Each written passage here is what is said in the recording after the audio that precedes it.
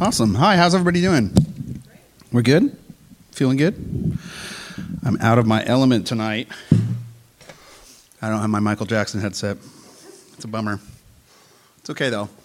I am so excited that you guys are here, and I'm excited about this service and this season.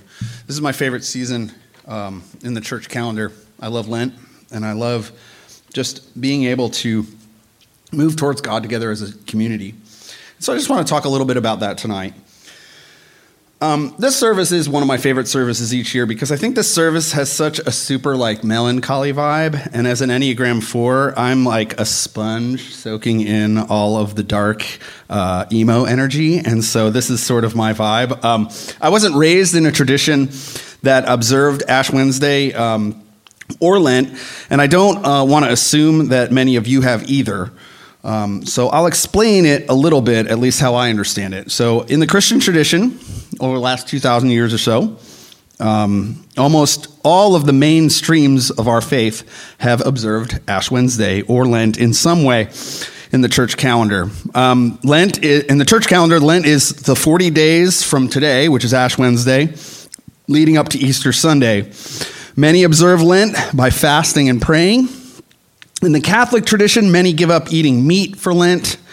For me, for this last decade or so during Lent, I've tried to do some kind of social media fast to unplug myself from the craziness of this world and to use that time that I would have spent swiping through TikTok to instead make intentional space for me to spend time with God. Some people may use this season to diet, exercise, to abstain from alcohol, to work on personal development or self-care. All of those things are great. However, you choose to observe this season of Lent. However you choose to observe the season of Lent is really up to you and between you and God. But overall, it's a season of refocusing, okay? It's a great reset for our souls. It's a moment to get our bearings and to make sure that we're still on the right track. Now, I know for some of you math wizards, you're probably wondering, but Kevin, there's 46 days between today and Easter, and you would be correct. The Lent tradition would have us to break on Sundays. So there's 6 Sundays between now and Easter, and so you're not actually supposed to fast on Sunday. Why? Because we're supposed to have communion together on Sundays, and so that's the day where we break our fast and we have communion together.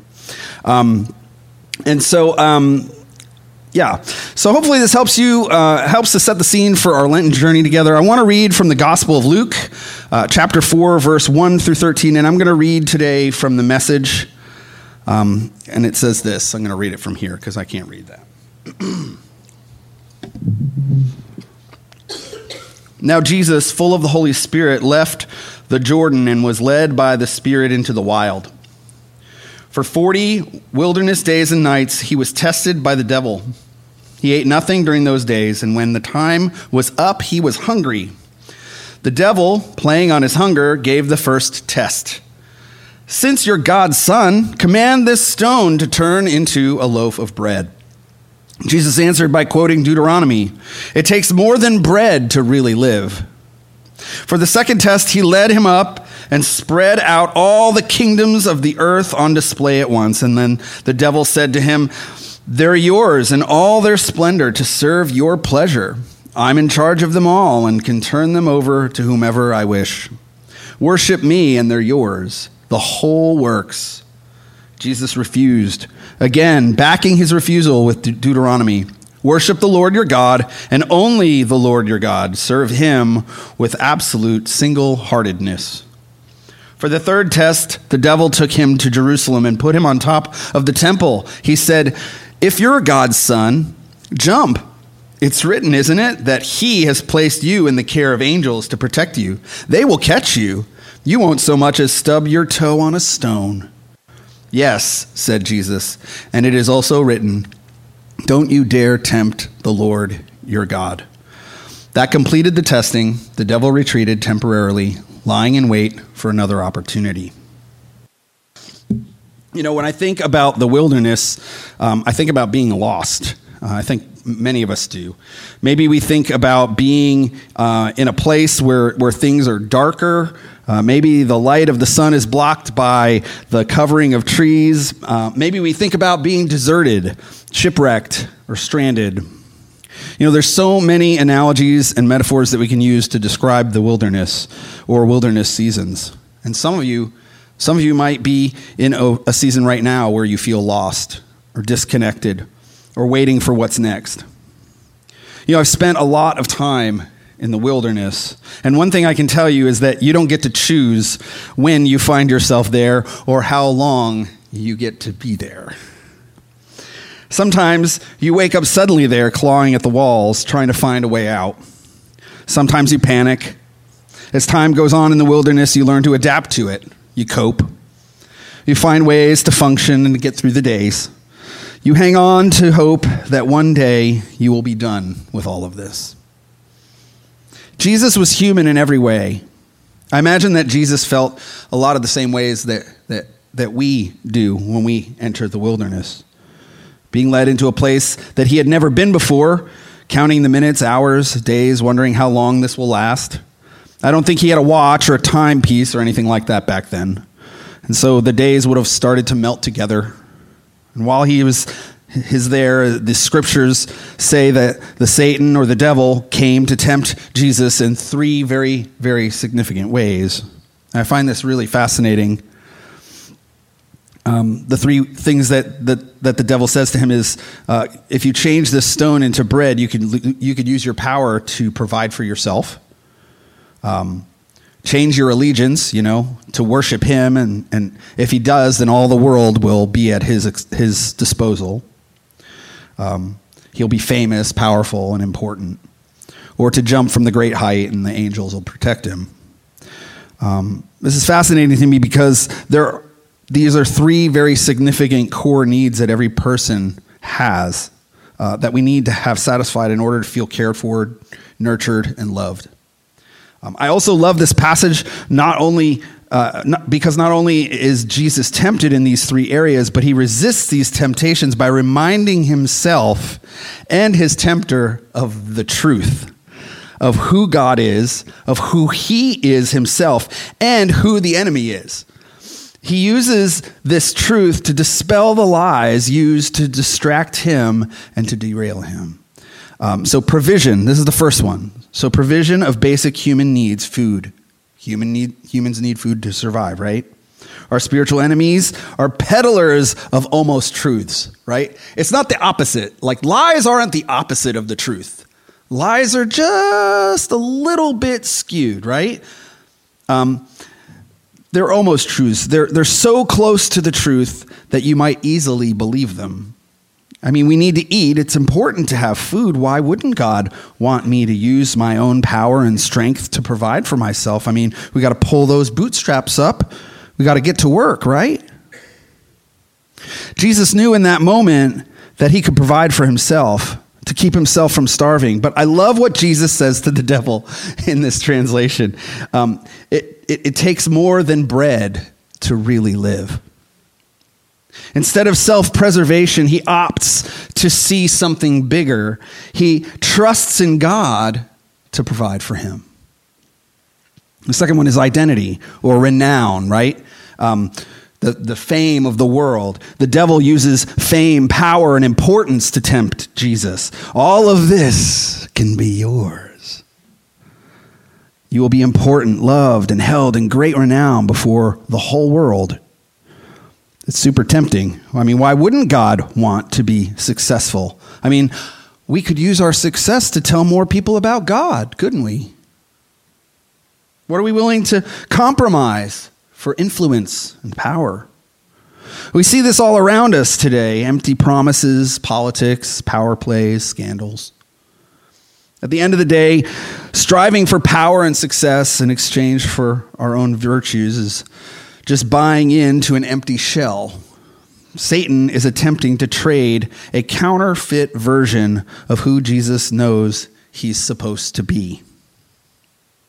Many of us aren't living in the truth of who we are and who God calls us to be. Many of us have embraced the lie, the empty shell. The version of ourselves that everyone sees from the outside, but never really gets to know the inside of. God breathes life into our very bones, and he gives us purpose and identity and destiny. God makes a way for you to be you. Not what the world tells you you need to be, but God created you, uniquely you, to reflect God's light and love to the world. No one else is equipped and designed to do that the way that you are. Don't believe the hype. Don't buy into what the world is selling you. You are beautiful. You're amazing. And God has given you purpose, and your identity is found in him. The third one is this: protection. The lie here is really similar to the lie in the provision thing. You can protect yourself, use your power. The angels were tools at his disposal, and he could have called upon them to protect himself. You know, we're fragile creatures. If you've ever been a parent and you remember how small and frail a newborn child is, we know that a core need for all of us is this need to feel safe and protected from the dangers of this world. But more so, I think the thing we need to be protected from, and I think as I get older, this is kind of how I feel, is I think the thing that we need to be protected from most is ourselves. Sometimes I think we're the biggest threat, right? I mean, leave a kid alone long enough and just wait and see how much trouble they can cause. I don't think that goes away when we grow up. The human race has proven over history that it's pretty good at making a mess of things. Thankfully, God is in the business of protection.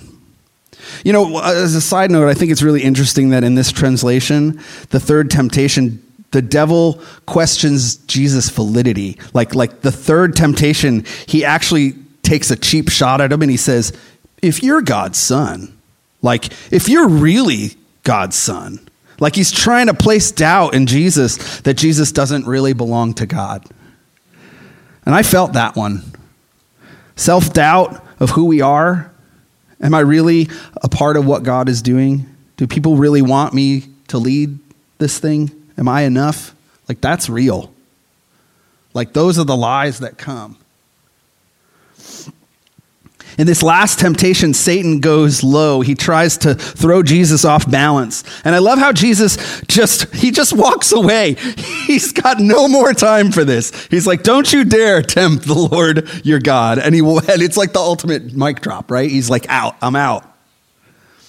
And so I want to challenge us as we enter into this Lenten journey together. Okay, in what ways can we refocus our lives and move closer to God and to his heart for you? Is it through fasting? Is it through changing our routine, maybe making some different schedules? Like I said earlier, dieting. I mean, how are we growing closer to God? How are we creating space in our lives for us to hear and experience God? It's like we create greater spaces at Maison Mission, but how are we creating greater spaces for ourselves to hear God and to experience his good news? Meditate on the core. I want to meditate on these three core needs in our own lives over this next season, over these next few weeks as we go through Lent, to see where we need to be depending more on God and less on ourselves for these things.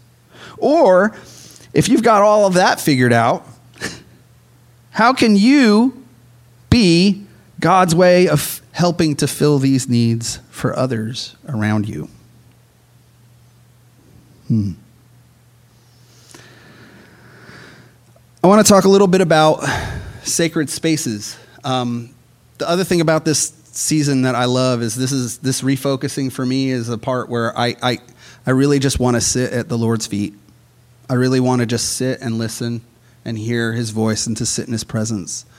I don't really want to make a lot happen in this season. That's not really what this season's about.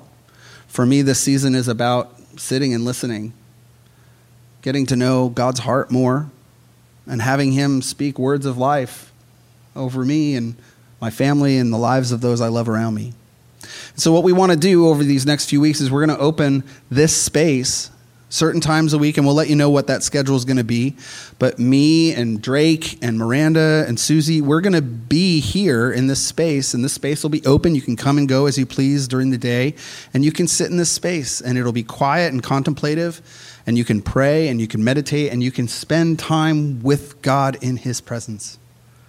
And I think that's really powerful. Sometimes it's not the big show, right? Sometimes it's not the big thing. Sometimes it's just simply getting to this place where you can push the distractions of the world away and you can find yourself sitting at God's feet. I just want us to press into God's presence over this next season. I think it's really powerful. And I'm going to talk a little bit more about this weekend in our program, but we're starting a new series for Lent. And I'm not going to go off on a tangent, but I find it very fascinating that the world is very interested in revival right now. And we can have pros and cons and ideas of whatever that means, and that's fine. But I think for me, I want to get to the root of what revival means to me in my life. In what ways am I seeing God break through in my life? In what ways is Maison Mission finding revival for us to break through in this world? For God's heart to go out before us, for people to not have any, it's like people in this revival out in Asbury, they're going out there and it's like they're walking away and they may not understand it, but they're walking away and they're like, there's something happening here. How cool would that be if people in our own city were like, man, there is something happening at that little church on 83rd Street. I don't know what's going on, but God's doing something. How cool would that be? I've asked Susie Scarborough to come up, and she's going to lead us in a prayer as we prepare to sing and meditate before we take the imposition of ashes. But thanks so much for listening, and I just pray that God blesses you in this Lenten season. Would you close your eyes if you're comfortable doing that, and just I think Pastor Kevin has given us some really important things to sit with. So I'm just going to take a moment of silence because there are some things I need to sit with. And then we'll just pray together. Lord, have mercy on us. We confess our sins to you. We have fallen short of your glory, and without your mercy and grace, we would be dust. We repent now, Lord, as we enter into this Lenten season. Be near to us. Help us by your Holy Spirit to feel right conviction and repentance for our sins. Help us by your Spirit to have the strength to overcome the enemy. Thank you, Lord, that Easter is coming. Death has no sting, no victory, because of Jesus. Glory and honor and praise to his name. Thank you for rescuing us. Help us keep both the weight and the joy of this season in our hearts as we move through the next several weeks.